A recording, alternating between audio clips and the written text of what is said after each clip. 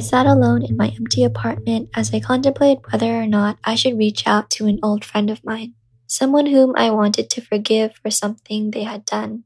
For most people, this act is unforgivable. Some of my friends thought that it was best to cut that person off, and they were confused as to why I would want to forgive. I wanted to forgive because it was the kindest thing to do. For me, forgiveness is not something that is earned or deserved. It is something that is just given. Forgiveness doesn't make the act acceptable, but it releases blame, contempt, and anger. Similarly, love is not something that is earned. It is also just given. If you love with expectations, do you truly love? So I wondered, if I truly loved myself, would I allow myself to experience this? I found the answer through remembering my television neighbor, Mr. Rogers. He's someone whom I consider one of my greatest heroes. He's the host of the iconic children's television program, Mr. Rogers' Neighborhood. I draw inspiration from his ideas about loving kindness in my everyday life, and he has really influenced my worldview. Today, I'd like to give listeners a gift by bringing back one of my favorite Mr. Rogers moments.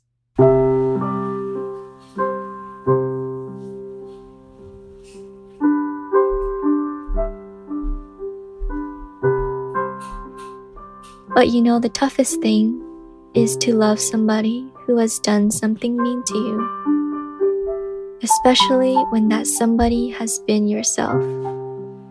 Have you ever done something mean to yourself?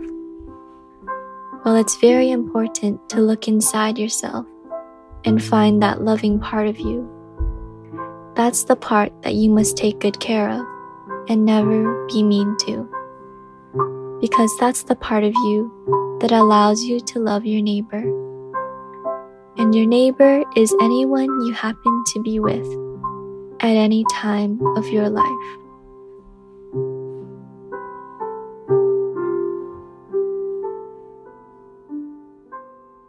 We're living in a fearful world right now, and it's easy to turn to our neighbors with feelings of blame and anger about what's happening around us.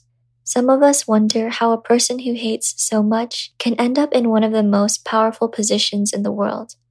Mr. Rogers says, love is at the root of everything, love or the lack of it. But please remember that inside of you, there's a part of you that loves others. I think about the people who I love, those who have loved me into being who I am today. But it's not enough to just think of them.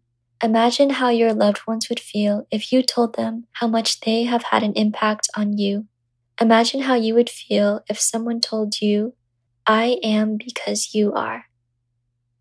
I hope that each person listening today can find peace in these worried times. I'm Yvonne, a current undergraduate student at the University of California, Irvine. I conduct research in social psychology and hope to apply my research towards meaningful journalism, news, and media. Thank you for listening, and remember, love is not everything. It is the only thing.